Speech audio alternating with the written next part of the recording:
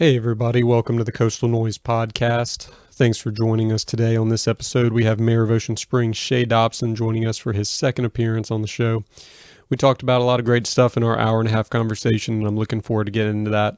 But before I do want to give a quick shout out to another local Ocean Springs resident, an artist and good friend of mine, Eddie Dixon, who recently released a really fantastic album that I've been listening to these past couple weeks, and just kind of wanted to share it, talk a little bit about it, and tell you guys what me and Eddie have down working in the pipes for the next coming weeks. If you would do me a favor, if you've got a pen, something to write on nearby, or you can type this into your phone, just write down Eddie Dixon's new album name. It's called Coinstar. It's one word, just like the magical machines that you put all your loose change in. You can listen to it on his Bandcamp, which is eddiedixon.bandcamp.com, or if you go to the show notes for this episode, you can click on his name and it will send you directly to his Bandcamp website. I've been doing this show for 5 years. I don't ask a lot from listeners, channel subscriptions or occasional feedback maybe. But if you're a true music fan or if you believe in supporting local artists, please go and check this guy's work out. And he's been self-producing his solo albums for years now, and Coinstar, in my opinion, is by far his best work. I love this album. Go listen to tracks like Best Trick by Far or Conversation with a Ghost. Listen to Why I Ain't Worried or the really beautifully moving self-titled track Coinstar. If this isn't good songwriting, I don't know what the hell is. There's something on it for everybody. I think it's upbeat, it's fun, it's weird, it's thought-provoking, and perhaps the most incredible part about it is that Eddie Dixon himself wrote, recorded, and produced this whole thing, this entire piece of work by himself, which blows my mind. Eddie has always put out music with strong detail to audio quality, but he's really outdone himself here. I mean, this album sounds like it was recorded in $1 million studio, and I'm working on a more in-depth review that I'll post for the album if you want to check that out in the next week or two. But if you'd really like to hear more about the album, I'd really like to encourage you to listen in on the next podcast. I'm talking with Eddie right now, and he's agreed to come on the show and play a few of the tunes from Coinstar and talk about the creation of the album. So be sure to subscribe to Coastal Noise on iTunes, YouTube, Google Play if you haven't already, and you'll get the episode as soon as it's published, along with access to all the other Coastal Noise podcasts that I put out for the free. So, and you can take those savings and maybe buy Eddie's album. If you can't, I get it. Money's tight sometimes, but I know it would mean a lot to Eddie if you just listened to some of his work and left him a review, dropped him a line, or provided him with some kind of feedback. But trust me, this is one of the best independent albums you're going to hear this year. It's worth every penny, and it deserves a spot in your music collection. Coinstar. Check it out. On this episode, we have Shea Dobson. We talk about the state flag on 2 separate occasions, Dobson's last 6 months in office, local news, controversies, social media and online debates, and then get into some more lighthearted topics like trending television shows, video games, and world travel. So I hope you enjoy it. Please feel free to leave feedback in the comments section on the Coastal Noise website, the Facebook page, the YouTube channel, or ever else you want to drop us a line. And please share the episode if you enjoyed the conversation. It helps the show grow and attract bigger and better guests. Kick it off now. This is Coastal Noise Podcast, episode number 73 with Shea Dobson.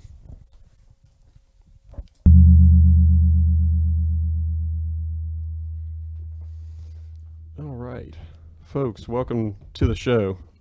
We've got Mayor Dobson here to chop it up and talk about things. Man, Yes, how's things been going the last 6 months for you? It's been going well. It's we got a lot of good things I'm looking forward to.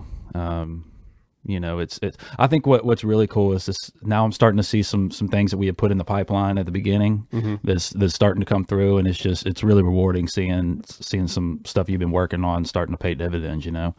But we're working on like, for instance, we're getting ready to hire a retail company to help out with economic development. We're moving forward on some important infrastructure projects and such. We're taking care of the beach. The beach is, as most people are aware, the tides are rising and all of that stuff. And, I don't want to get into why or who's responsible, but they are. So we have to address that. But yeah, we got a lot of stuff going on, and it's just really cool. Really cool. It's really an honor, and really the funnest, and not even it is fun, but just one of the most rewarding jobs I've ever had. Just being able to help people, every day. I'm stuff. sure it hasn't been without challenges though too. Oh yeah, we've had some challenges. Yeah, we've definitely had some challenges, but what are you gonna do? It's I guess you gotta take the good with the bad, right? Mm-hmm. How do you navigate those setbacks? I'm a big believer in you are the company you keep, and that it's important to keep people that share your values and such around you.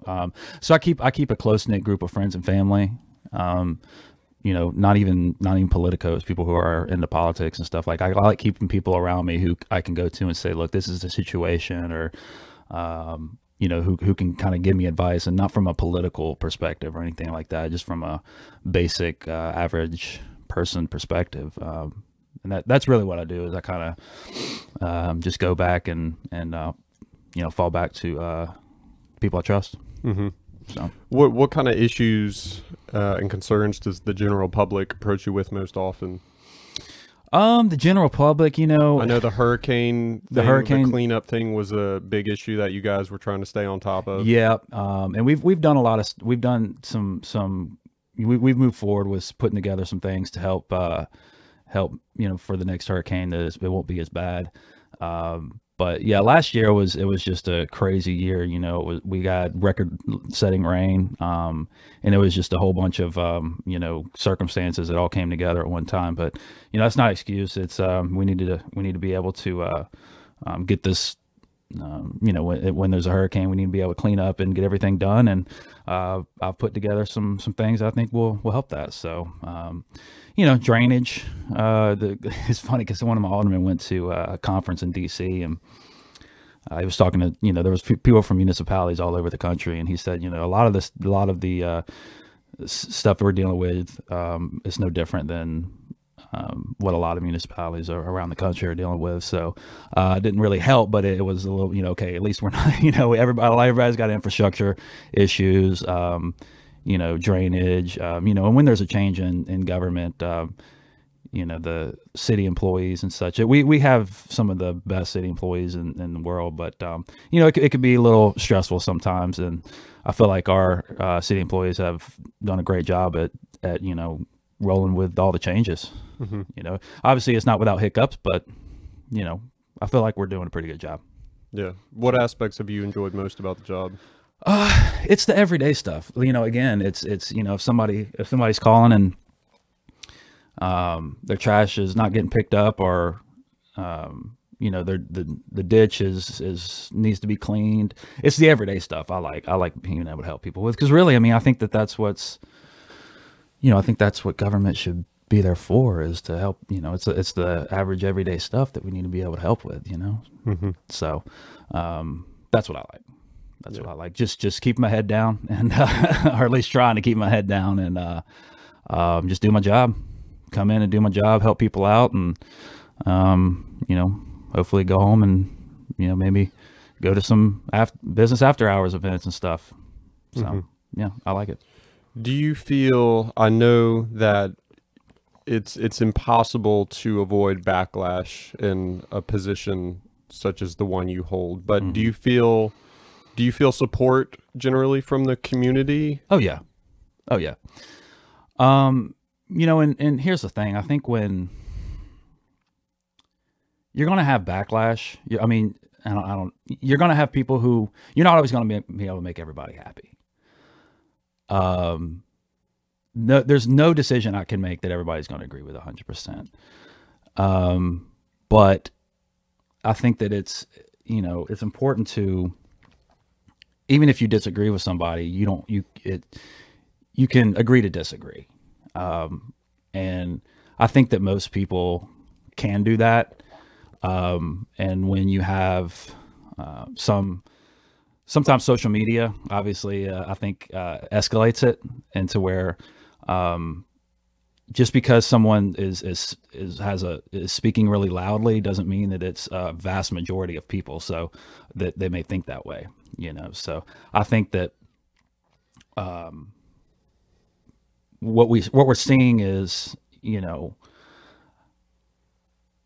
people who, when you're on social media and all of that, people think that just because there's a lot of stuff being shared, people talking, you know, I think most people are kind of getting tired of social media. They're tired of fighting with people. So a lot of people just stay off. And then you have extremists on both sides and people with bad intentions on both sides, or you know, maybe they're just crude and such. I don't know, who just constantly going at each other. So I think a lot of times that it may look a lot worse on the surface than it really is. Not to saying that there's not issues or not things that we need to address, but I think that everything can get escalated on social media further than it may actually be in the you know, in real life. Yeah. So because people can have their opinions just thrown out there, and I think there's a level that it probably gets ramped up a little bit because you're not actually there in person talking to whoever it is that you're arguing with or whatever. Yeah. Well, and you know, not only that, but it's like, okay, we can disagree on policy. You know, we can disagree on the way things should be run all day long. But to go forward and say, well, you don't agree with my policy, you don't agree with this, therefore you're a racist, or therefore you're a snowflake, or therefore you're just a crying little, you know, whiny liberal, or you're a white supremacist. You know, it's like people are taking, for instance, I'm very fiscally conservative, you know, when it comes to taxes and economy and such. And people even now are these days are like, oh, if you agree with tax cuts, you're racist. It's like, what? How does that? We're talking two different. We're talking an economic sphere and a, like, if okay, can I come back and say Forbes has already shown clearly that the Affordable Care Act raised insurance premiums. Well, who does that hurt? The people who are the most vulnerable in society, and a lot of times that's minorities. That's people that's poor folks. So by using a lot of that logic, I can go behind and say, look, if you supported the Affordable Care Act, then you're a racist. You know, you just want white people to succeed because you supported a policy that raised premium prices, which hurt the most vulnerable society. But I know that's not true. You know what I'm saying? I know just because someone supported the Affordable Care Act, we have a disagreement on maybe the way healthcare should be run, but I'm not going to go and attack them and say that they're a racist. So I think that's what you're seeing a lot. And I think it's been ramped up in the past year or two, and it's very unfortunate. And I think that's contributing to a lot of, and what I think you need is people on both sides who, and really conservatives need to do a better job at this too, is when, you know, you have somebody who will get on there and be on social media or wherever and be bashing you know, a liberal or whatever it is. It's both sides need to do a better job at calling out. I don't want to necessarily say their side, but conservatives need to do a better job at calling out inflamed rhetoric. I'm not saying you know, I've done a perfect job at it, but really you know, when it comes to me, yeah, I'm just a mayor. I'm trying to just do the best for my city. You know, that's all I'm trying to do. Like, again, you don't have to agree with all my policies. You don't have to agree with certain things that I do, but all I ask is that I'm big on giving people the benefit of the doubt and going in with good faith effort. So, I mean, I feel like we're beating around the bush, and we'll just get into it. You know, the flag. You know, people, like I said, people don't have to agree with me on the flag. People don't have to, you know, people can think that whatever they want about the flag is a symbol. Whichever way somebody relates to a symbol, I can't dictate that. But what I do ask is that just at the very least, just give people the benefit of the doubt that if they want to honor their state, if they want to be proud of their state and fly the flag, it doesn't mean that you know, somebody's a racist or anything like that. And really, that was my intention the whole time, from the very beginning, whenever it went up.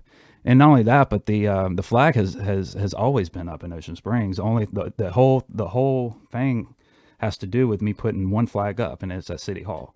But the flag's always flown, you know. So all I was trying to do is respect my state, honor my state. I'm very glad to be from Mississippi. We definitely have our own problems. We definitely have our own issues, but I think that this is a special state with that breeds a lot of very interesting and special people. I mean, without Mississippi, American music would be nowhere near what it is today. Very different. I mean, B.B. King, Elvis Presley, you can go on and on. So we have a culture in Mississippi that I'm very proud of. Although it did largely come from, black people and slavery and things like that too. Oh yeah, I mean, as far as the Mississippi that I know, I kind of feel like this state, where we've been beat down for so long. And I'm just talking about the people in general. We have a lot of poverty in this state, and so I almost feel like to make it in this state, you really, really have to have a drive. And I also feel like this state breeds a lot of humility, which I value. But that I'm kind of chasing rabbits here, but that's what it is. I love my state. I love my country. It sounds kind of cliche, I know, but that's I think mayor flies state flag should not be a controversial headline.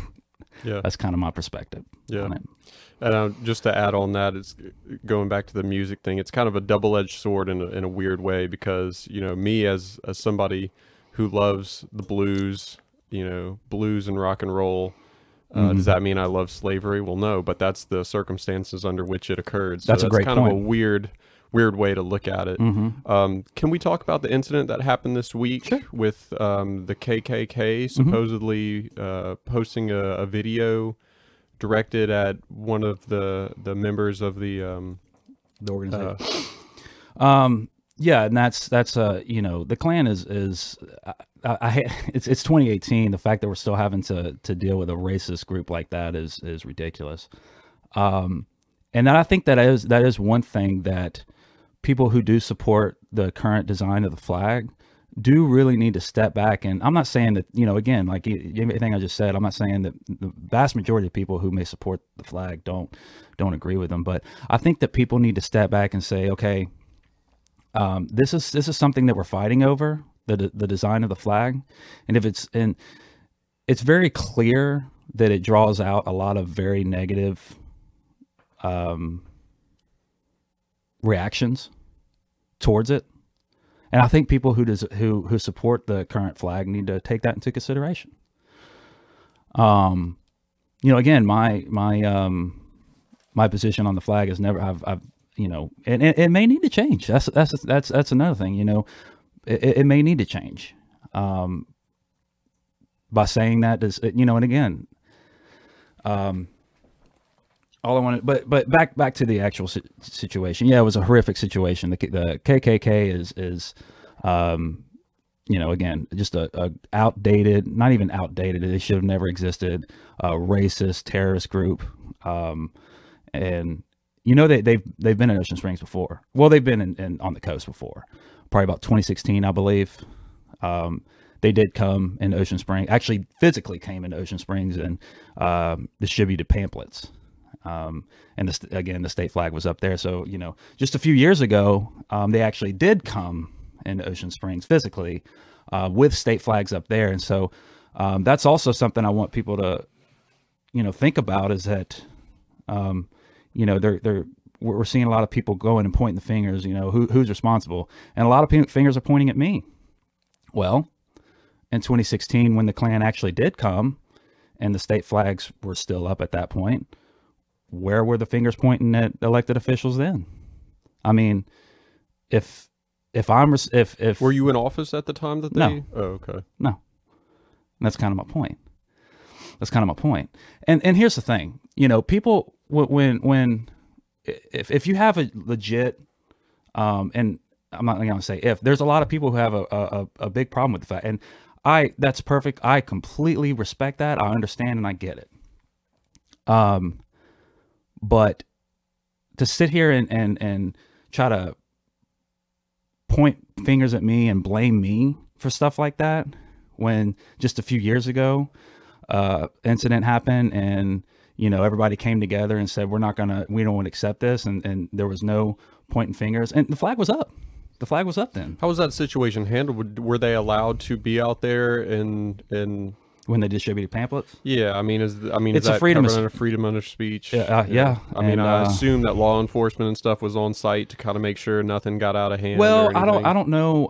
I don't know all the details of the situation, but they, from what I understand, now I haven't really dug into it, and I tried to, and really, we're talking about it here, but I hate that we're having to talk about it, but I haven't really dug up but I do know that, from what I understand, they distributed some pamphlets, and I guess kind of like at night when people weren't. So I don't know if they caught them or anything like that, but it was. But I think it was a freedom of speech thing. They said, obviously it's horrific and we don't want it, but I think that it was. I can't remember what all came out from it, but again, it's. But that happened when Barack Obama was president. So, if everybody could get along, then if fingers weren't being pointed then why are they being pointed now? That's kind of it. And I'm not trying to, the Klan is horrific. They shouldn't even exist. A lot of this stuff shouldn't exist. But what I'm saying is that I feel like a lot of it is getting escalated, and people are pointing the fingers at the wrong person, and I'm not going to say I've handled every situation perfectly. I'm not going to say that at all. But personally, I believe I've been getting treated unfair. So it's a horrible situation. And, I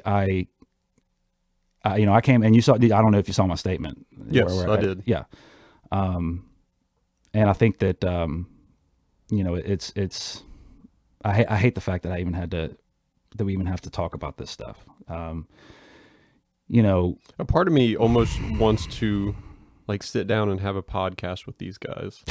You know what I mean? But then again, I know. Well, I know. And that's why I appreciate you having me on here, because I feel like if we could just actually have conversations like this, you could clear up a lot of misunderstandings. Mm-hmm. But the problem is, and you're seeing it on both sides, and it's escalating on both sides to where you can't have a conversation. And that's the thing, is that I've heard, the mayor doesn't want to listen to anybody, or he doesn't want. Well, I've been getting hammered about this for 8 months, close to 8 months. I've stated my case numerous times. I'm not saying you have to agree with it, but the thing is, I'll say, look, and I'll ask you this: the logic of wanting to respect your state and honor your state. I'm not saying you have to agree with that, but you can understand that logic, right? So by knowing that, you could say, okay, well, I disagree with your logic, and the state flag does this, or the state flag represents that. That's a fine argument. You can have that argument, but once you start insinuating that I'm putting it up because I'm trying to send signals, or I'm trying to, intimidate people, or I'm trying to do any of that, that I think is what. When you start to insert that language, I've seen stuff about, my name has been absolutely dragged through the mud regarding this. And I've said, I've said it from the beginning, and I've even called for a new vote on the state flag. I think we do need a new vote, and it may need to change. It's very clear that people feel very strongly about this. And I think that, if I heard one analogy about it that I really like. Somebody said that, if I'm going to invite somebody into my home to stay the night or be my roommate or something like that, why would I want to have symbols on the wall that I know would be hurtful to them, or offensive to them, or something like that? And if it's something, then I may just go ahead and put it in my room or in, more of a private space instead of the shared common space. And that's a very good analogy. And I think that people who do support the flag really need to think about that. But as far as me, all I'm trying to do is honor and respect my state, and do my job. That's it. I'm not even remotely racist. I like to think that I get along with everybody as much as I can. And it's just a shame that a lot of this has come to that. And another ironic thing is that, there's people trying to make me out to be like this far right social conservative, again, who is racist and all this. But, if there's I'll just say it like this. There's a lot more low hanging fruit to go after to paint like that than me. I support gay marriage. Oh, by the way, did you know my grandfather was gay? No, I didn't. My grandfather was named Roland Dobson. He was a leader in the gay community in New Orleans. He was a fashion designer. Have you heard of the Crew of Apollo? I have, but I'm not familiar with what they do. So it's made up of all men, and it's a gay crew. My grandfather founded numerous chapters of Crew of Apollo.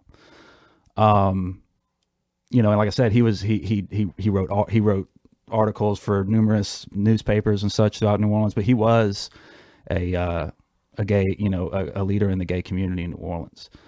Support gay marriage. I've never had a racist, well, I couldn't care less what race you are. I've been in interracial relationships before, a few of them. And so I think that there's, that all people see sometimes is Republican, and he supports this or he supports that, therefore he must be XYZ.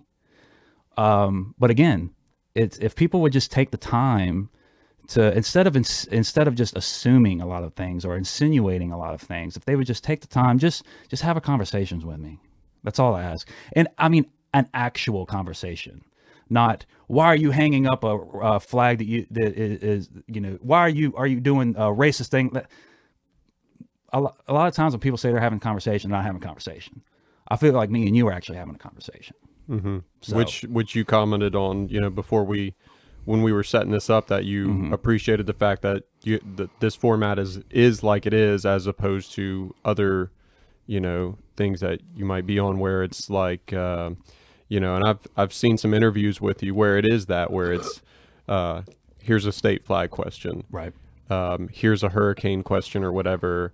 And you have like 30 seconds to respond to that, and then they cut you off with another question. Right. And then it's great to have you here. Thanks for coming. Yeah. And by the end of it, how do you look? Did you have a real conversation, or were bullet points just thrown around? Yeah.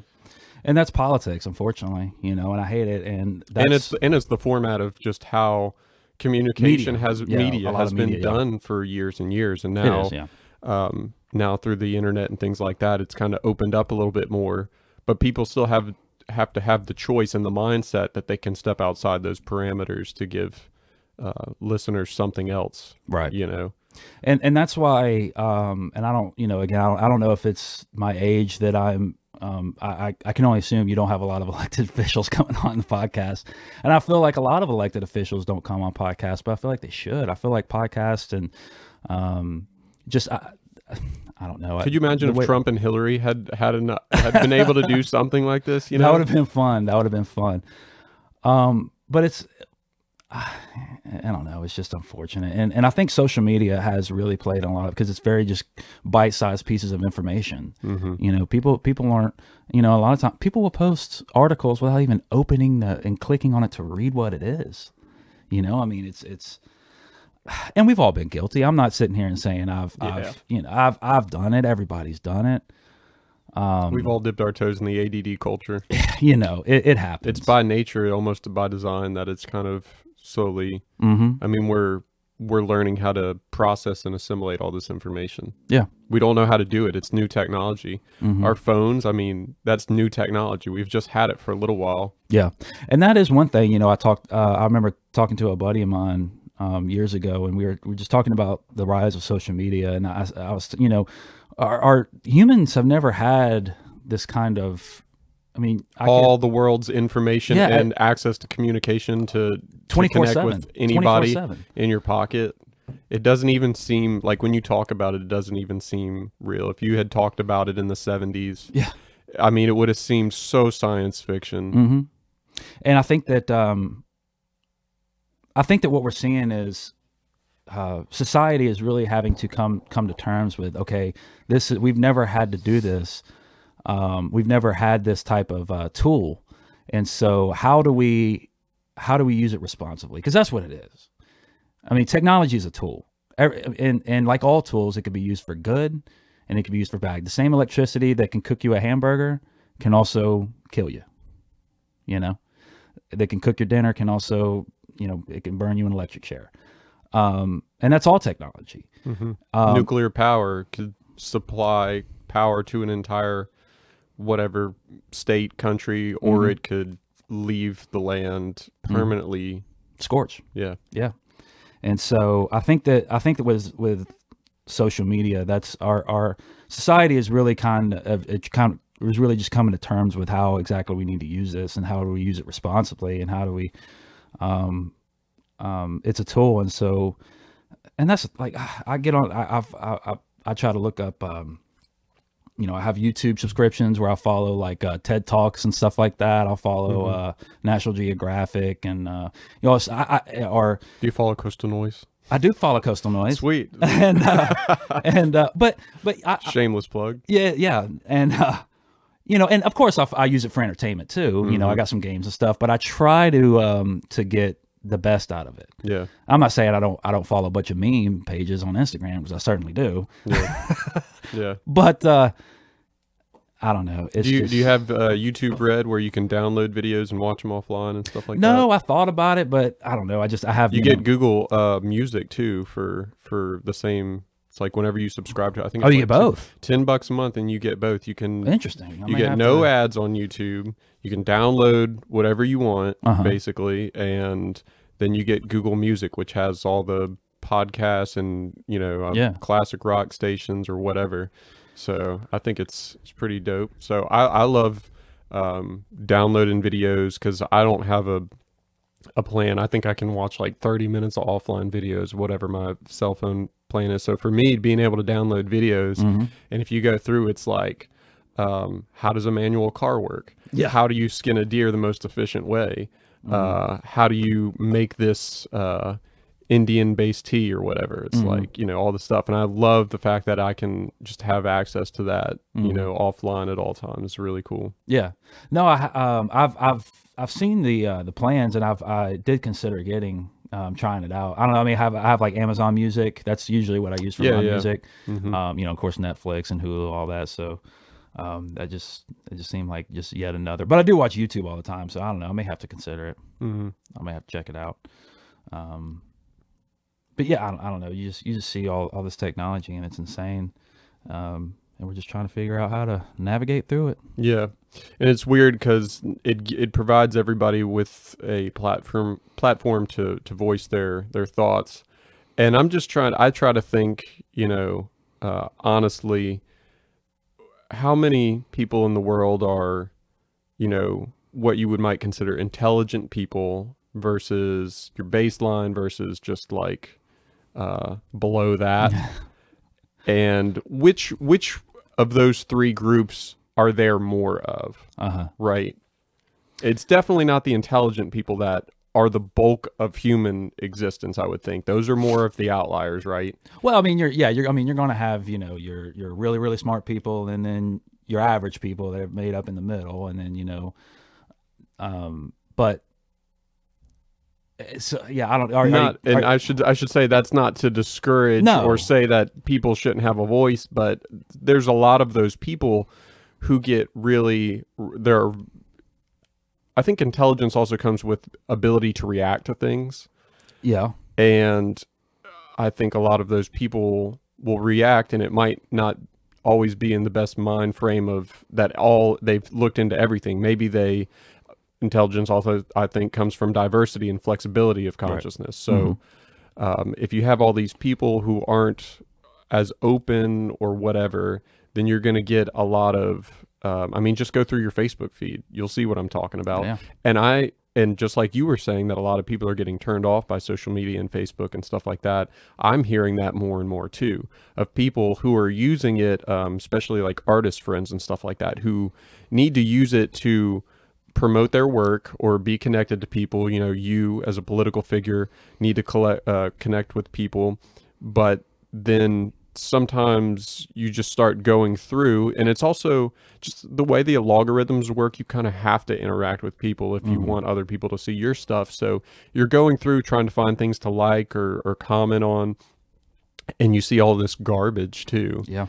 And if you are a reactive person, or it's easy for you to go down the rabbit hole, then you'll get wrapped up in that. And I know people who just get angry. They just get so attached to these things that are going on in the news and on social media and all this kind of stuff. And I'm pretty good about being able to disconnect from that and seeing for what it is, and knowing that by not getting wrapped up into that, I can stay focused into my things, or the things that are important that I know are what matter.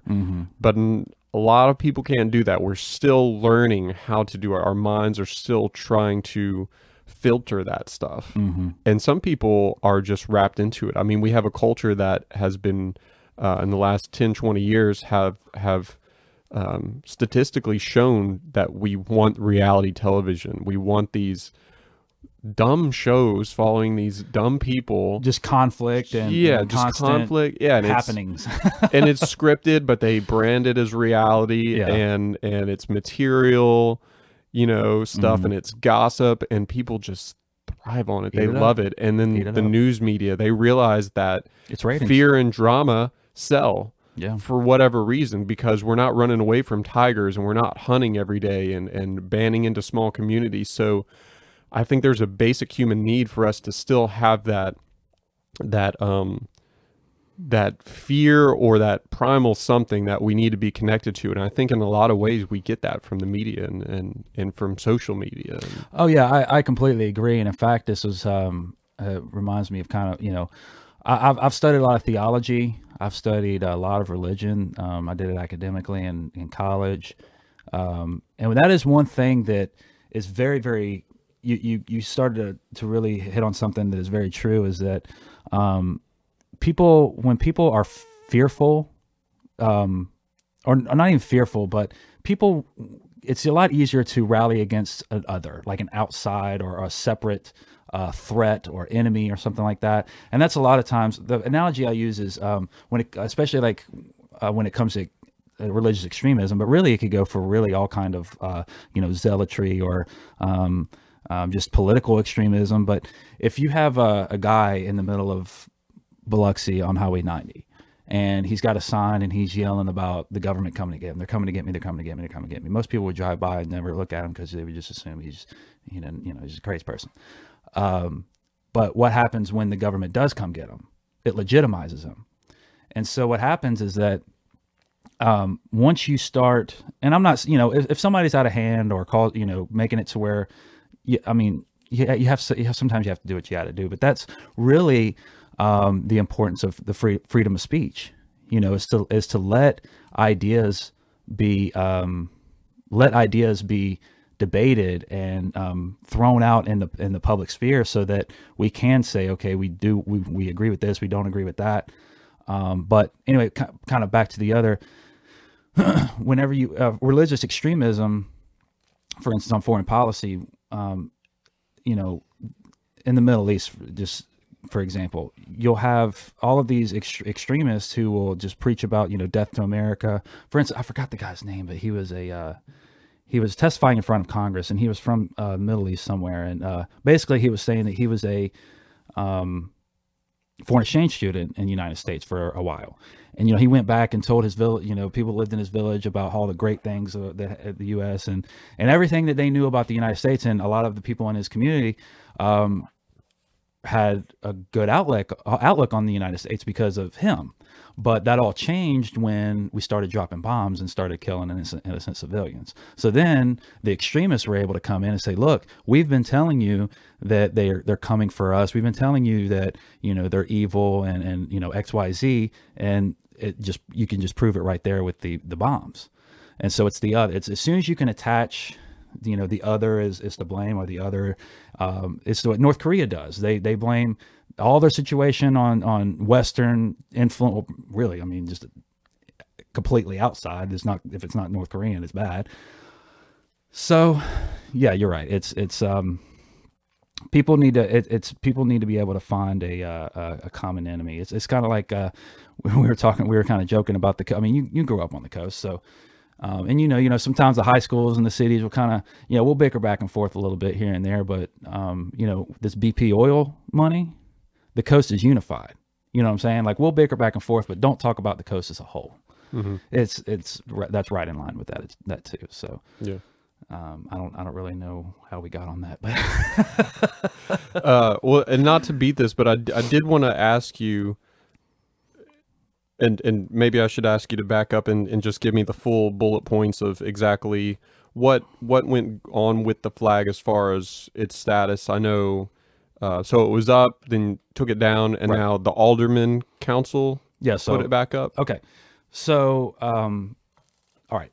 So when I got in office, it always flown. It was flying in the police departments, fire departments. It was flying in on all the other municipal buildings. All I did was make it City Hall equal with all the other buildings.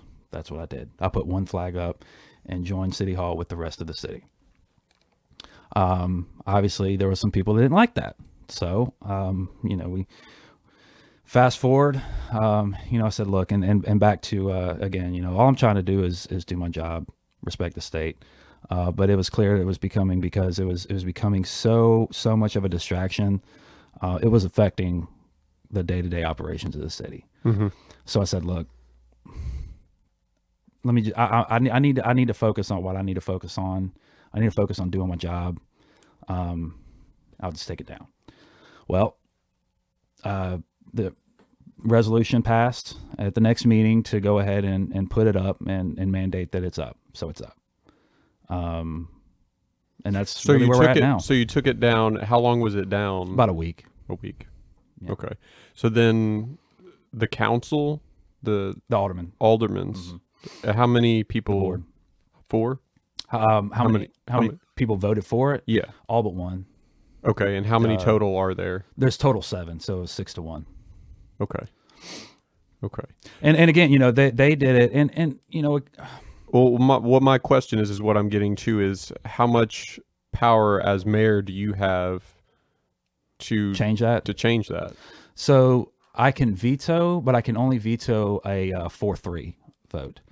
I can veto a 4-3 vote, and then the board can come back, and if they get a 5th, they can override it with a 5th if there's a vote that flips. Mm-hmm. So basically anything over a 5 in the affirmative, I can't. There's nothing I can do. But you can voice your opinion on it, right? I mean, yeah, I can always voice my opinion on anything. Okay. So your stance on it, though, is your public stance on it that you would prefer it back down? No. Well, my public stance has never changed. The only reason it was and really the reasoning behind the alderman that did it is the same as when I put it up originally, that it's, look, we're just trying to, the state does a lot for Ocean Springs. It does a lot for all the communities around here. And again, I don't want to go through all that again, but, sure. but that's where that's what they did it for, because we want to be a part. We're Ocean Springs, Mississippi. That's where we live, Ocean Springs, Mississippi. But as far as my, all I want to do is get to work, man. That's all I want. I'm just trying to work. I wish the flag would just, if we change it, fine. We need a new vote. I've said that from day one. This is something that everyone really needs to voice their opinion on again. We need a new vote. We need a new vote. You know, was I raised to the way I was raised to view it? I didn't look at it as racist myself, but you know, again, I have my particular life perspective. I have the way that you know, I see things, and someone may see different, and their perspective is just as valid as mine. I don't know. It's just we need a new vote. It needs to all this needs to die. And I just want to get to work. That's all I want to do. Has the LGBT community come at you as a result of the flag? Is that how? Because you brought it up earlier, and I wanted to ask where that flag had come from. Is that tied in with the flag? Or? I mean, well, there's some who will try to lump that in with it. I mean, if that's their perspective, I that's fine. But you were more just pointing out that like you're an open-minded guy. You're not. In fact, I used to think that I was. In fact, I used to actually classify myself as social, and that was kind of my point. Is that, you know, there's this idea in these people putting out there that, oh, you know, I'm just this, you know, far right social conservative who, you know, and this isn't just because someone's social conservative. First, I want to clarify this: just because someone's social conservative doesn't mean, you know, XYZ or whatever it is that people claim, but people are making me out to be like I'm something I'm not. And it's very clear. I mean, that, you know, most people, if you just ask, if you just try to have a conversations with me, you would get that. I don't know. It's just, it's unfortunate, but yeah, but back to your question. Yes, I have heard, some arguments here and there that, I was anti, you know, I didn't like gay people or I was homophobic or something like that, which is just, like I said, I grew up knowing I wouldn't be here if it wasn't for a gay man. Literally, it was my grandfather. So there's not a racist, homophobic bone in my body. And I think that's the most unfortunate thing, is that, you know, again, there's low hanging fruit if they want to go. I mean, okay. Whenever, I don't know if did you look at any of the comments regarding the article about the incident? I don't know if you did, but when you looked on there was a lot of people saying, "Oh, well, it's not real. It's BS. It's not real. It's not real." When the Klan sent the video, they were saying that the video of the Klan wasn't real, or yeah, well, there were some people saying that it was just a group of people or something like that. It was a made up thing. Okay, now, I don't agree with that. I think the Klan did it. You know, the Klan's a bunch of shitheads, but what we're seeing is that it's kind of like the, you know, Chicken Little sky's falling thing. Mm-hmm. You know, people have been painting, you know, the Ocean Springs community or me or whoever it is, or just the Gulf Coast community, or just even take it larger. I mean, people are sitting here saying the worst things, you know, saying, oh, so-and-so goes in and puts on their hood when they're, you know, or white supremacist this, and everybody, you know, everybody hates each other. And that's fear mongering. So what you had was a group who constantly does that type of stuff. And then when they come out and say, hey, this actually happened, people didn't believe them. And so I think that that's also what you're seeing moving forward in this really heated rhetoric, nationally and really globally, I would say, is that people are, you know, oh, the world's going to end. And I would argue that, you know, if we're going to talk about the world ending and things, you know, huge things, let's talk about our $21 trillion in debt. You know, let's talk about the fact that we're breaking up innocent homes to throw people in jail for a plant. Let's talk about our foreign policy is completely insane. We have a lot of serious problems, but to sit here and try to make people out like they're a white supremacist or a racist because they don't agree with your tax plan. I mean, come on. What are we doing? Mm-hmm. You know, and all that does is escalate it. And then when something does happen, people are already so mistrusting of each other that it's hard for people to come together and see real like a threat like that, a real serious threat, because how do I know? It's if you're constantly calling people a white supremacist, well, then this is just yet another day. Mm-hmm. So I don't know. I think and that's what you're seeing is that when you constantly throw these type of people get immune to it. People just get it's they don't want to hear it. It's like if all they hear is just you're a white supremacist, this people's white, this people's race, blah blah blah. It's like, okay, well, it's like they start to lose their meaning because what are we doing? I don't know. It's just it's that, but that's what you're seeing is people are getting so fed up with constantly hearing it that when a threat does happen, and there is racism in this country. There is racism. There are shitheads. There's sexist people, and but what we don't need to be doing is creating problems that's not there and creating monsters to go after.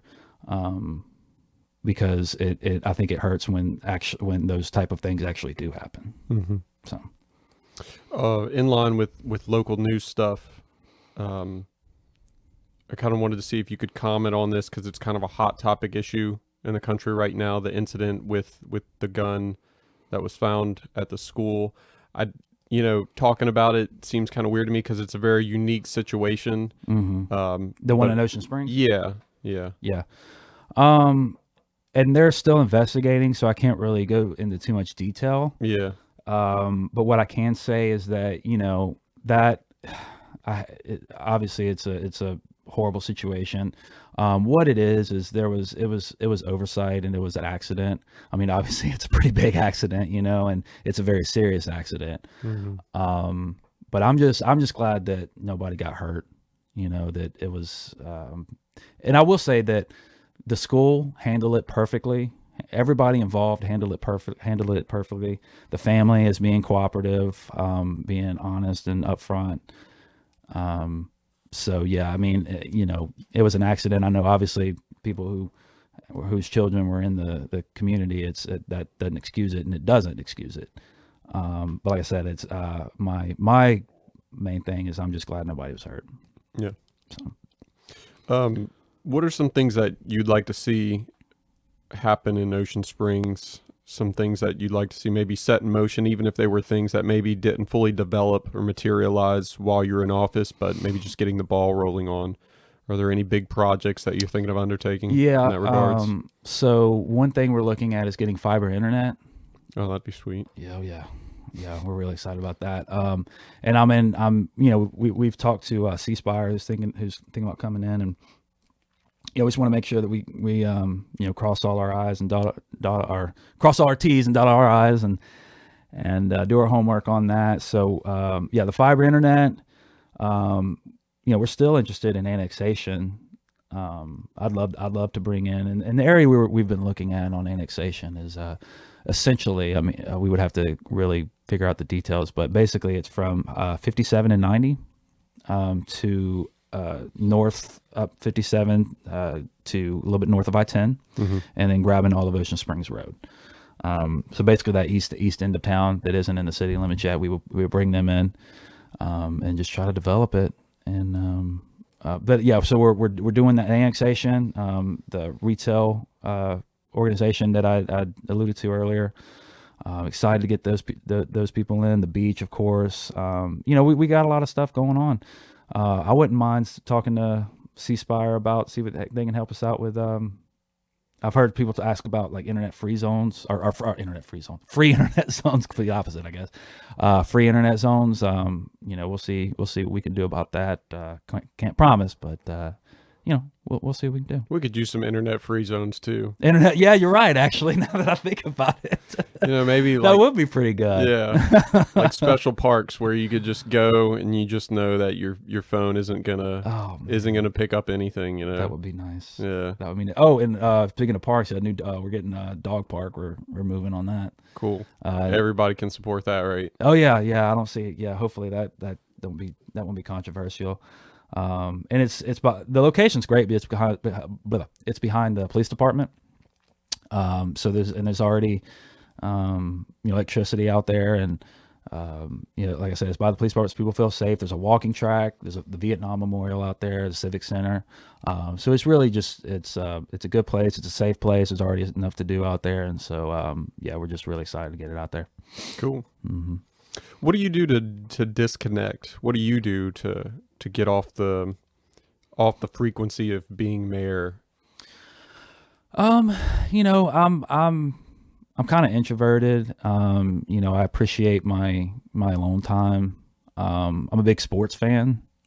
I watch a lot of basketball and football, primarily my two main sports. Are you a Tennessee fan? Yeah, big Tennessee Titans fan. How does that? How did you come to be a Tennessee fan? So growing up, I should pre-state that I'm not a sports spectator at all. Yeah. I just something I noticed. Yeah, and I was curious about. So growing up, my dad lived in Tennessee the vast majority of my life, and so I kind of my aunts live up there. My sister grew up there with my dad, and it's just I kind of view it as my second home. I got the majority of my family is originally from Louisiana, but with my dad actually living in Tennessee, and then on holidays and summers and stuff, I spent in Tennessee. So that's how it came about. You get around to Nashville much? Not as much as I would like. In fact, my birthday's next month, and I was thinking about heading up there for my birthday. Plus, the Titans are getting new uniforms next week, which I'm really pumped about. So I just hope they don't mess it up. Fashion's in your blood. I guess so. I guess, and it's funny because I definitely didn't get that side of my grandfather. He. I guess my fashion isn't on par with him, but he passed away. And I guess maybe if he was still alive, he could help me out. But have you ever been to Bonnaroo out in Tennessee? No, I haven't. My family lives near in the Jackson, Tennessee area. And where Bonnaroo? Where is that again? That's a good question.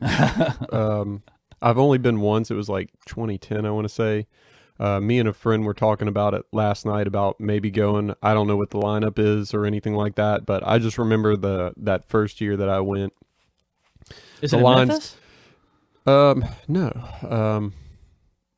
I forget the name of it. It's a farm. So I think some guy just rents out the farm, Oh yeah. Woodstock style. Yeah. And that would be fun. I just remember that the ride getting in is just hours of bumper to bumper, like standstill traffic, and then you're just creeping along, and it's once you get in though, then you're there.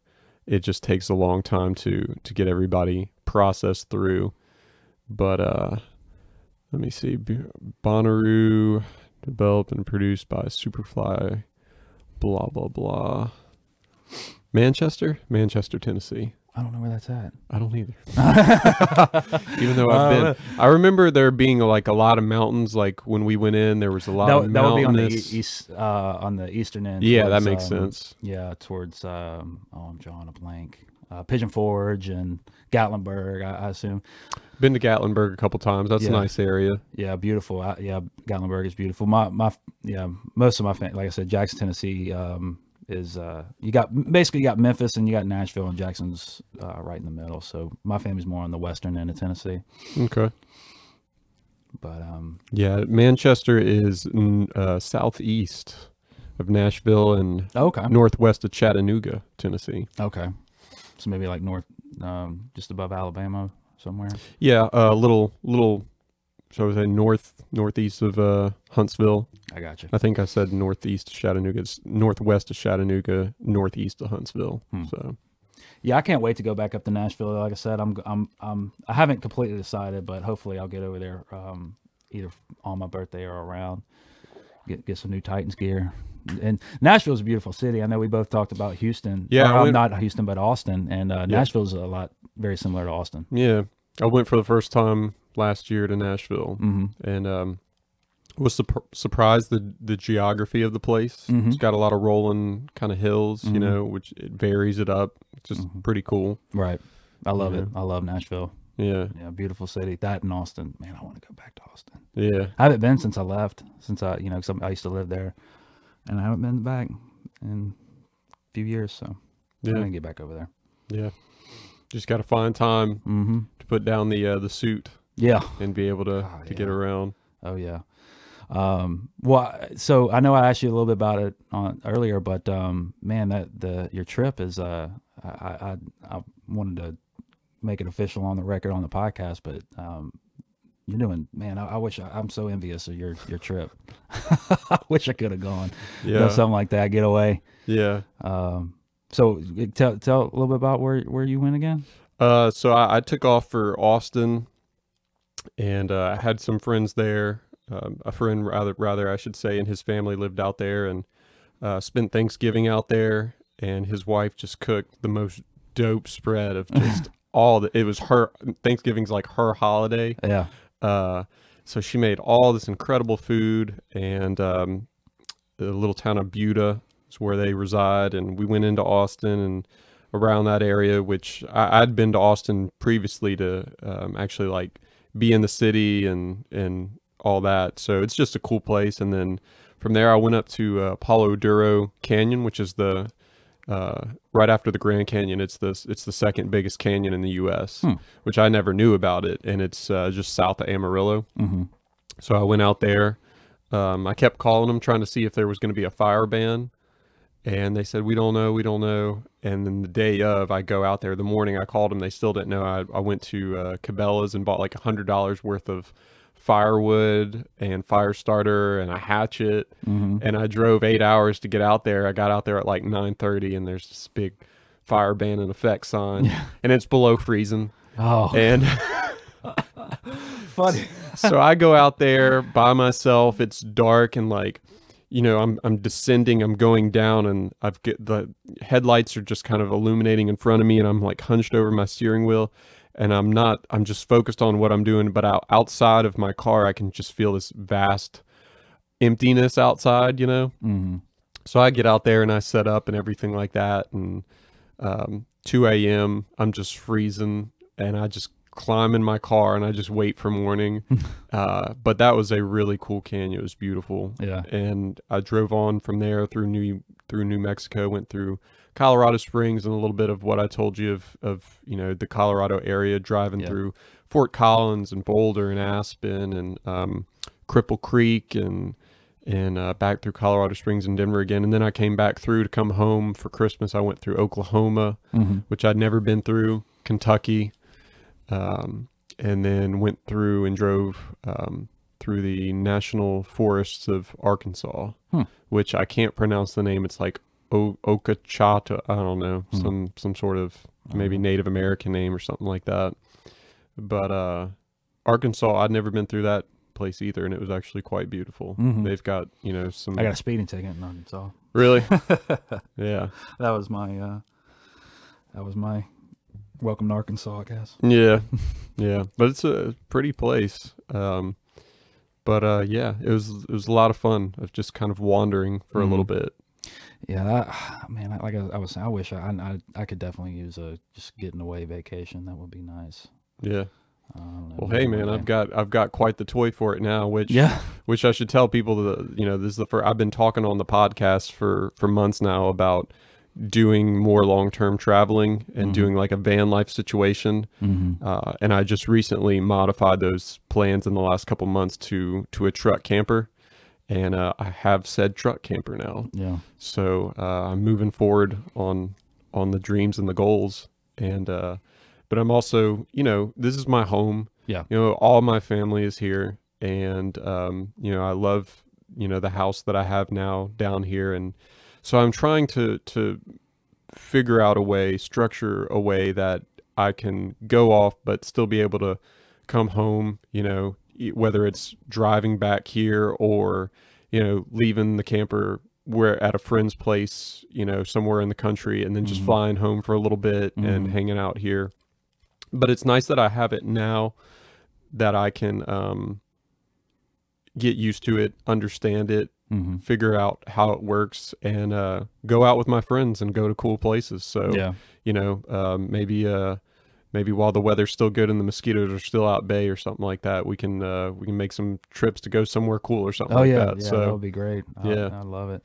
I never really been to the New York and Connecticut and New Jersey and all that area. I'd love to. Pennsylvania is about as far, and DC are about as far up north as I've ever. Yeah, me too. Yeah. DC. I've been to DC and I've been to Pittsburgh, but Mm-hmm. that's as close to that area that I've been. Never been to. Yeah. A lot of my original family's from Pennsylvania, actually. Oh, okay, cool. Yeah, it's funny because I remember when I was young, I used to always say, "Man, I really, really want to go to Europe." And now I've been to Europe. Now I've actually really wanting to get to South America. I've really been wanting to go check out, Central and South America, Brazil. Go check out some of the old ruins from, the Mayans and such. Yeah, Aztec culture and everything. Yeah, I've got a lot of interest in doing that as well. I've looked to try to see. I don't think you can drive down there though. probably not. Yeah, the mountains and stuff, it gets right as you're going south of Central America. I think it just gets to, but I'm sure there's ferries or something like that you can get as far as you can. And then, so that would be really cool. I've heard of people taking bikes down there, Well, and just going through a bike tour. I'd have to get in better shape than I am now. Well, I mean like motorcycles. Oh, well, Yeah. even that though. That could still put a wear on you. Yeah.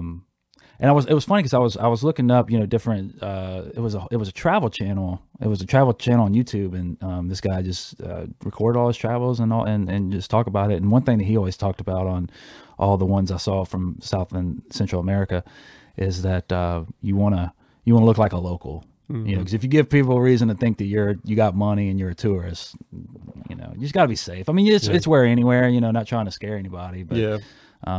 Just don't flaunt it. Yeah, that was one of my biggest complaints about India is just that the major cities, you couldn't really walk around in peace because, people see that you're an American or you're just white and they just want to know where you're going, what do you want to do, how much money do you have on you, basically.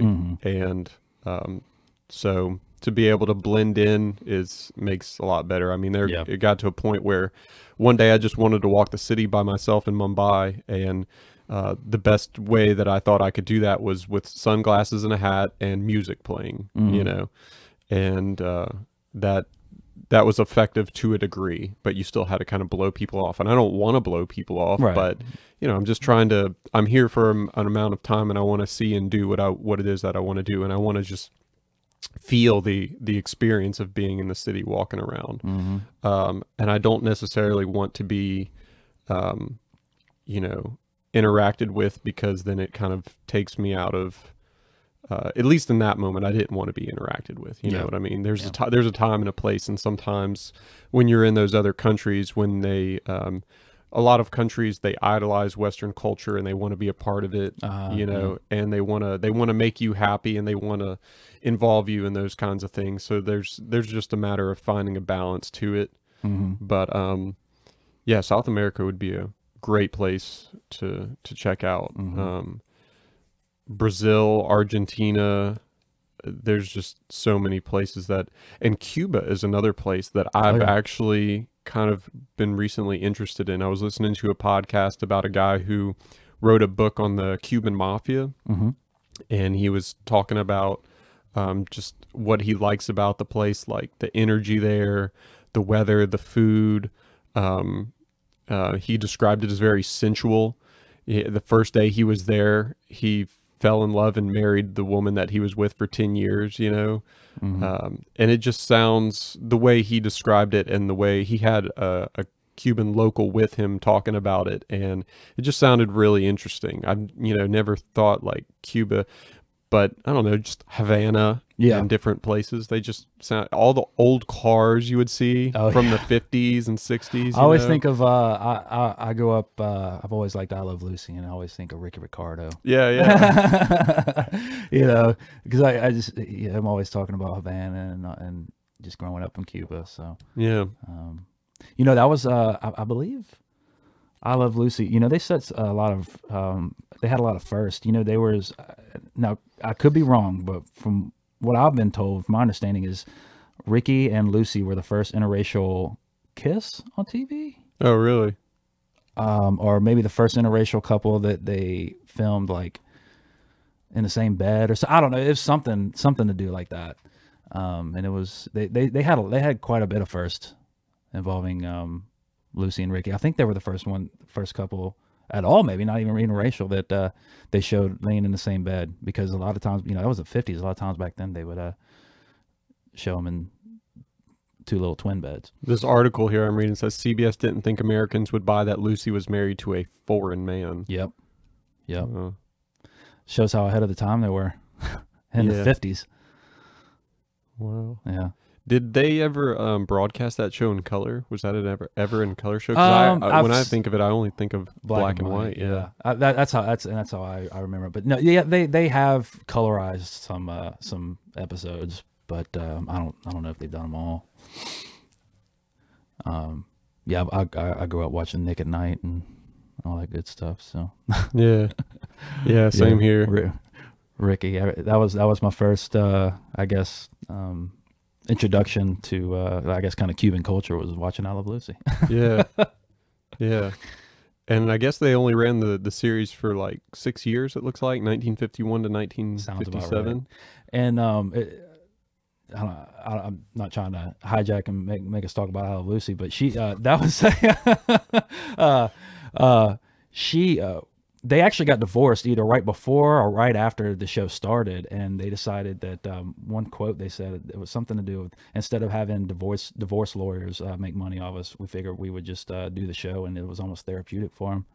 So they were an actual married couple in real life? Yeah, they were married and then got divorced, and like I said, I can't remember at what point in the show they got divorced, but they got divorced and then continued with the show. No, I take it back. They may have gotten divorced later on, because I know they had little Ricky. They had a baby, and they wrote that into the show too. Wow. It's been a while since I. Roseanne is coming back with the same cast. Yeah, I watched a few minutes of the beginning the other day, and I didn't really care for Roseanne growing up, but I don't know. I guess since I'm older now, I can appreciate it. Yeah, it just seems like an interesting move for them to continue on with it after all this time with the same cast. Interesting. Yeah, it's kind of random. I'll probably give it a try. We'll check it out. I got it on they show it on Hulu, so I'll watch it there. Yeah. Are there any other shows that you're into right now? Oh man, I actually just finished, and I hate that it took me this long to finish it, but I just finished the last season of House of Cards last night. Oh, cool. Finished that. This is the final season, you said? They're done? Well, the latest season. Okay. They're currently making another season at the moment. From what I understand, Kevin Spacey's not going to be in it. Really? So they decided to go take that route, huh? Yeah, so that may not be true. That they may have. That was just one article I read, but so House of Cards, Bloodline. Have you heard of Bloodline? I have. I think I watched the first 2 or 3 episodes of it. It's a Netflix show, right? Yeah, Netflix. And the first few episodes are kind of slow. But it's a lot of character development in the first few episodes. Right. But if you give it time, it gets better. And one thing I really like about Bloodline is what I tell people is that it's family dynamics. Mm-hmm. It's all about family dynamics. So I would argue almost everybody could because I love House of Cards, but some people say, well, I'm not really into politics, so okay, fine. But everybody has a little, some little family dynamics. Mm-hmm. So Bloodline's pretty cool. Atypical, that's on Netflix. That's a good one. Love on Netflix. That was a pretty good one. I don't know. 11/22/63. Have you watched that? Never heard of it. Oh my gosh, that's such a good show. It's a Hulu original. Mm-hmm. It's directed by J.J. Abrams. James Franco is the lead, and it's a miniseries. I think it only has 8 episodes, but anyway, it's about so James Franco is his buddy who owns a diner. There's a time portal in the diner. And you go and walk into this time portal, and it sets you back at the exact same, you could walk in and then walk back out and walk back in. And every time you walk in, it puts you at the exact same time and place in 1960. I can't remember what day. So he has. It's a Stephen King adaptation. Yes. Yeah. It was a novel, and so he goes back in time and stays for 3 years to prevent the assassination of JFK. It's amazing. And since it's a miniseries, it's not slow. I mean, it goes. It's fast. So that's a really good one. If you got Hulu, I suggest that to everybody. It's actually one of my favorite shows ever. Really? And it's a miniseries. Wow. It's that good. That good. Speaking of time warps and stuff like that, Eddie Dixon, who I mentioned in the pre-show notes, he put me hip to. I haven't watched it yet, but I'm very interested to see it. It's a show called Counterpoint, and it's with J.K. Simmons, who's the guy that you see from State Farm commercials. Mm-hmm. It's a show about, apparently humanity discovers that there's a parallel universe that's very close to their own, mm-hmm. and everybody exists like a replicated life, but they're different lives that they have. Yeah. And they realize that this thing exists, so they're trying to figure out how, and they can go back and forth between dimensions, and their government and politics are trying to regulate how things occur. And then there's one point in time where somebody comes over and there's a disease and it wipes out like 15% of the population on one side of the universe. Wow. So then they're struggling with that, and they regularly have meetings where groups of people will come into a conference room that's separated by a large glass window. Everybody sits in the same seats parallel to each other, and they read these codes to each other. It's just like gibberish, but they're exchanging information. They all wear suits and look the same, so that they're not giving any information about who they are on their other life. And J.K. Simmons in one universe plays this like very regular office cubicle, from what I understand, guy who's just, your average typical guy. And then in the other universe, he's like a spy who goes to retrieve people from the other universe who go rogue. Oh, wow. And it just sounds really interesting. And I asked him, I said, how do they get back and forth between these dimensions? He goes, it's a hallway. It's like a Cold War situation if it was in modern time. They have like checkpoints and barriers and things like that you have to go through. So is it a Netflix show? Stars. Okay. Yeah. I feel like I saw a commercial or something for that. And because I remember, shows and movies and such that have like this type of science fiction involving parallel universes or time travel, I love. So I feel like I saw advertisement for it at some point. Have you seen actually, do you have Amazon Prime? They have a lot of people don't use their videos, man. They have such good videos on Amazon. You can find a lot of good indie films on Amazon Prime. Yeah. And one of them I found is Coherence, I think maybe the name. And it's so these group of friends come to they're at a dinner party, and then there's this comet that's supposed to be on the way that night, and apparently it gets really close to Earth, and apparently whenever it gets close to Earth, that like weird stuff starts happening. Well, what it is it's like a parallel universe, but it basically kind of collapses everything to where like basically the parallel universes the doors are all like right there within that one little block or wherever the case may be. And so the lights go out, and then they see this other house that has lights, and they try to go over there. Well, it turns out basically that like when you walk into the street, you walk into like a almost like a roulette of parallel universes, and then when you walk back to what you at least assume is your house, it could be you have no idea which actual house. So it's like an infinite amount of parallel universes. It's really, really good. Oh, wow. Look it up. It's so that one's really good. And I saw Sneaky Pete on Amazon Prime. Like I just read it. Bryan Cranston is in it, and I should probably look up the description. It's been a while since I've actually. I just kind of, watched the trailer on it. Sneaky Pete. Sneaky Pete, and I want to say it's kind of a gritty crime drama looking thing. So guy plays the role of Marius, a con man who tries to leave his old life behind by assuming the identity of his cellmate Pete, while Pete's family doesn't have reasons to suspect that he is not their long lost loved one. They are a colorful group of people with their own secrets, blah blah blah. But I think Bryan Cranston is like the guy he's like some sort of gang boss or something like that. That maybe like this guy Pete that he's in the main character is impersonating owes money to or something like that. I don't know, but it's gotten really good reviews. 8.3 on IMDb, 94% on Rotten Tomatoes. Sweet.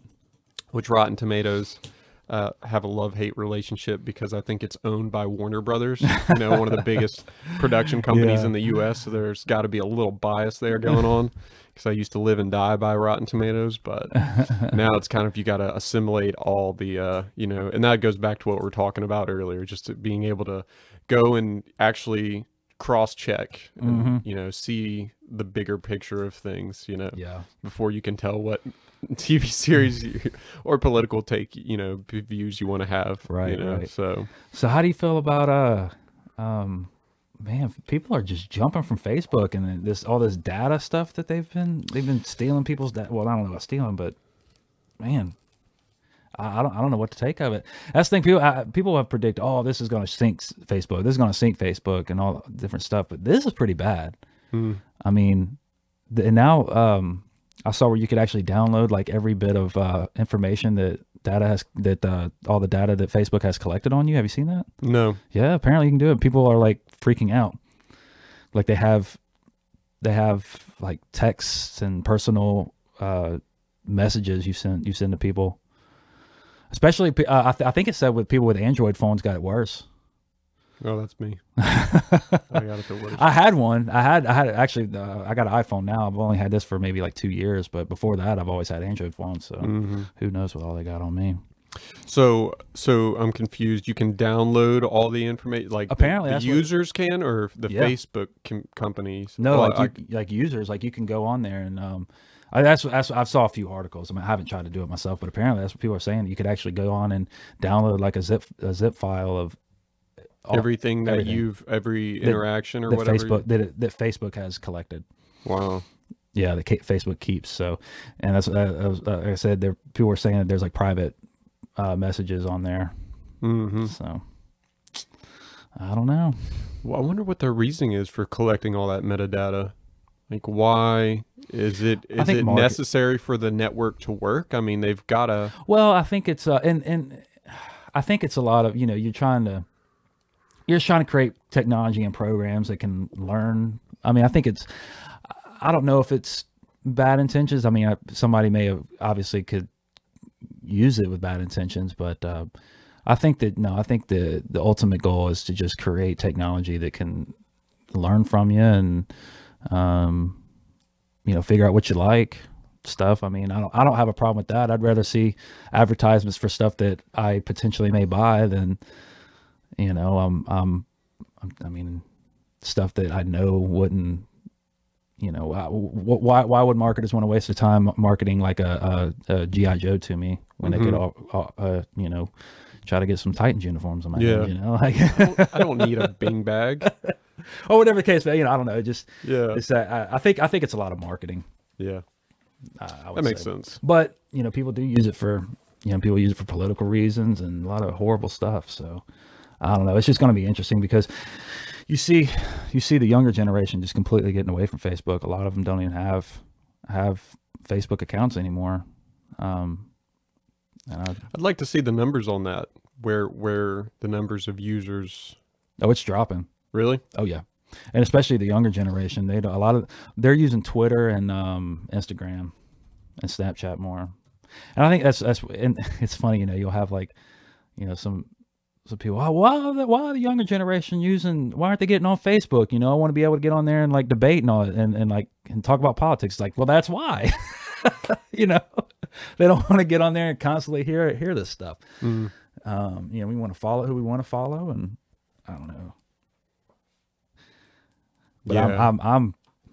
Facebook it's something. Facebook Instagram is kind of usually what I post stuff through, and I just send that post through Facebook. But then I do go on and interact and everything like that, because that's just kind of part of the the name of the game. Like I was talking about the algorithms, you kind of have to interact and stuff if you want that Facebook post to be seen or whatever. And I don't know, but Instagram's nice because it's super clean. Mm-hmm. You know, it's all picture based. So, you know, you have to say what you want to say through that picture initially. Mm-hmm. And then it has to capture the attention of the person to actually want to read if there's a caption involved or something like that. So, and there's more of an artsy aspect. And I feel like Facebook has tried to, because Facebook owns Instagram, right? I believe so. Yeah. I believe so. Yeah.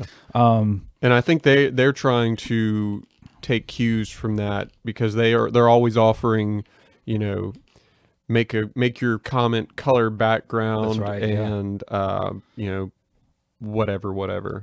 All these filters and stuff that Facebook's filters doing now. Yeah, like the VR virtual reality stuff. And I haven't messed with that. There's like I don't know if you noticed on the Facebook app, you can like swipe. I think you got to swipe left, and like a whole like camera comes up, and you can actually do like virtual reality filters and stuff.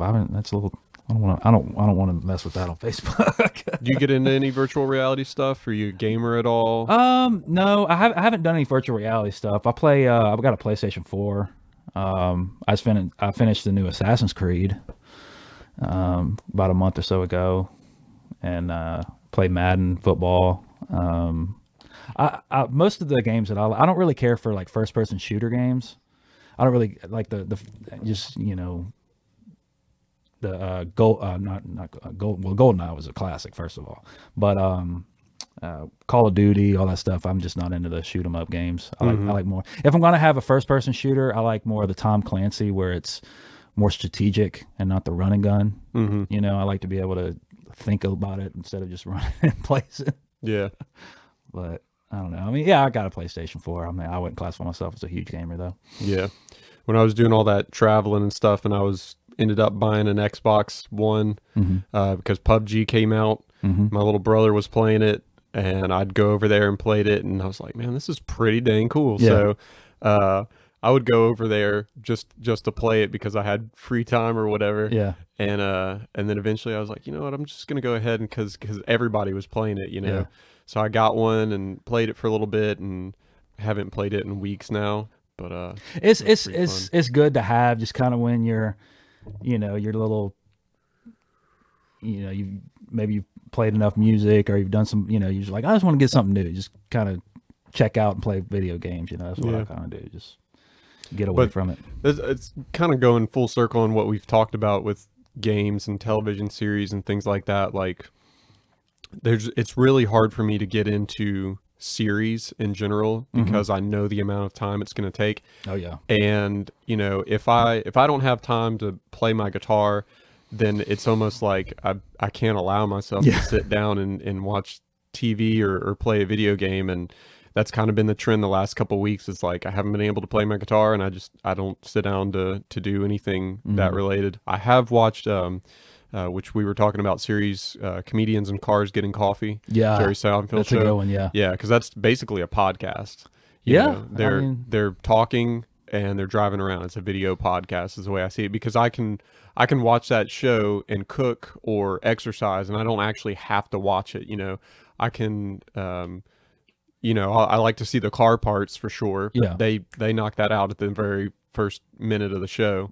After that, I can just listen to it. No, yeah, you're right, and I've watched that show. I've had to watch that show on while I'm just getting ready for work or something, or cooking. You know, like you said. But yeah, I haven't thought about that. It kind of is like a podcast in a way. So I don't know. Maybe that's why I like it. Yeah.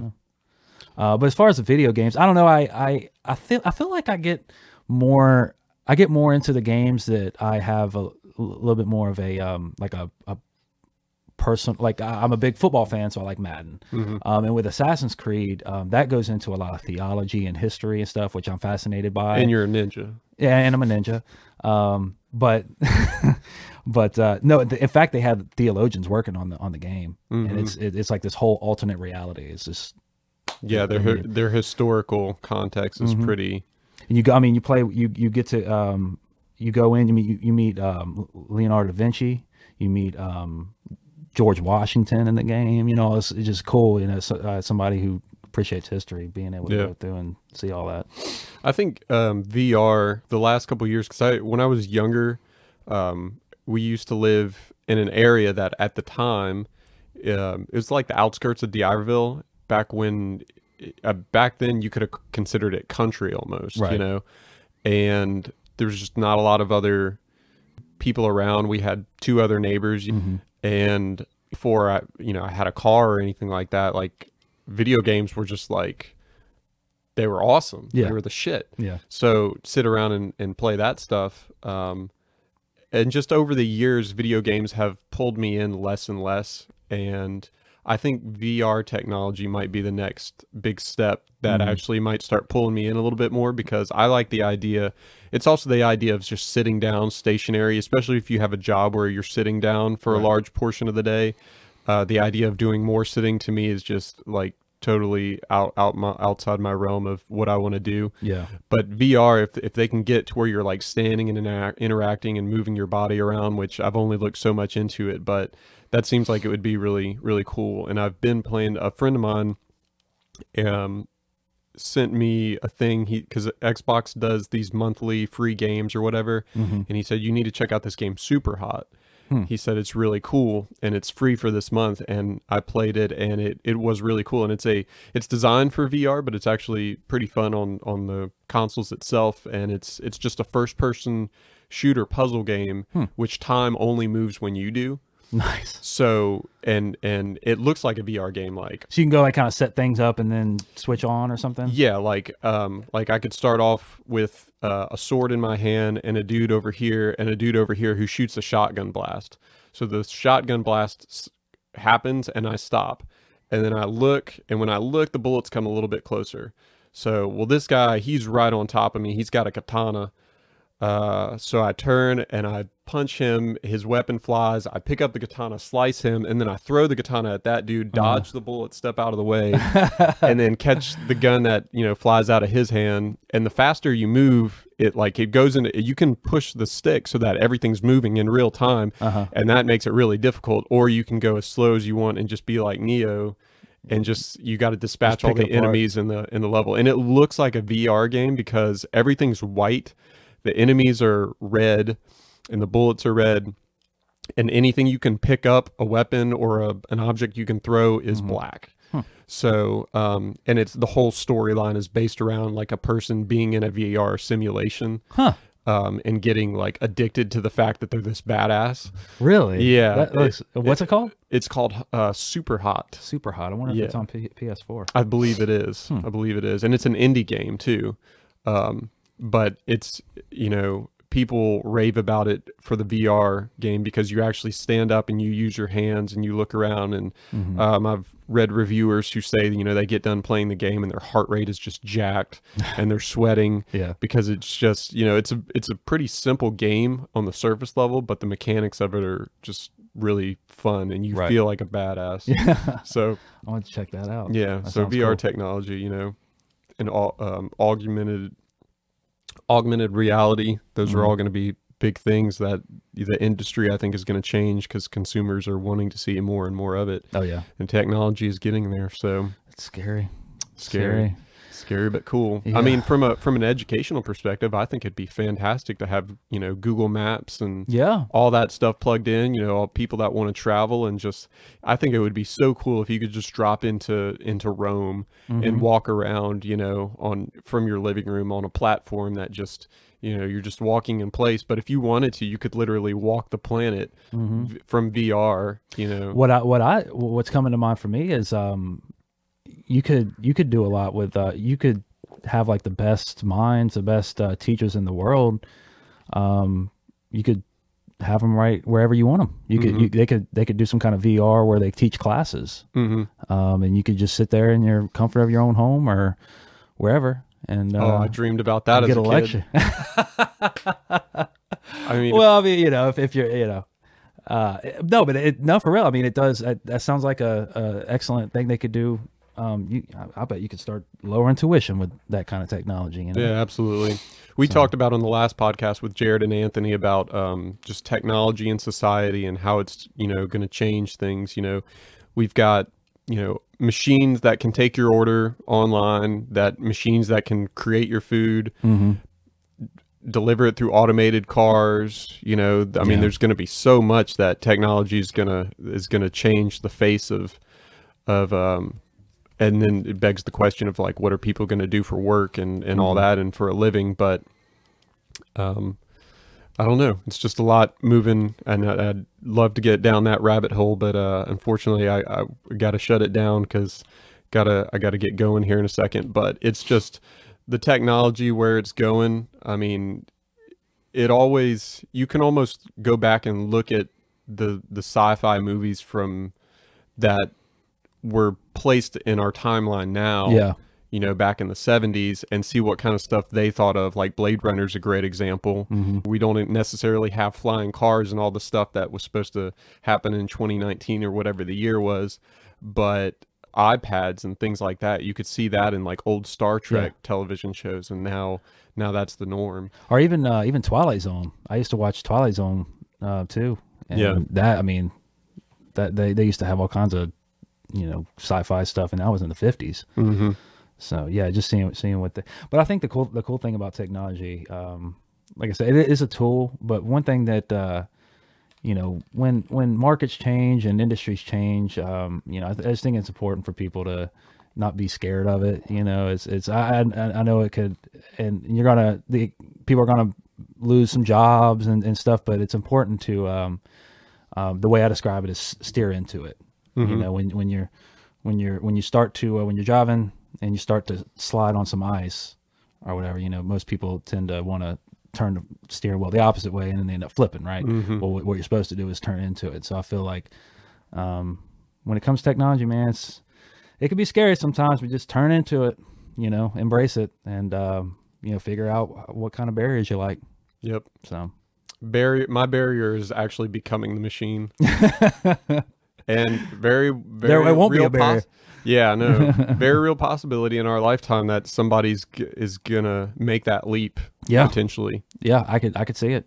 I could see it, and I could see it not that far off in the future. Yep, it's crazy. Yep, crazy time. Shea, man, it was great to have you again. Absolutely. I think we had a really balanced conversation here. I think so. We talked about business, and then we opened up and talked about our more human side, right? Yeah, you know, absolutely. Well, and I, you know, like I said, I think that's what we need more these days is, you know.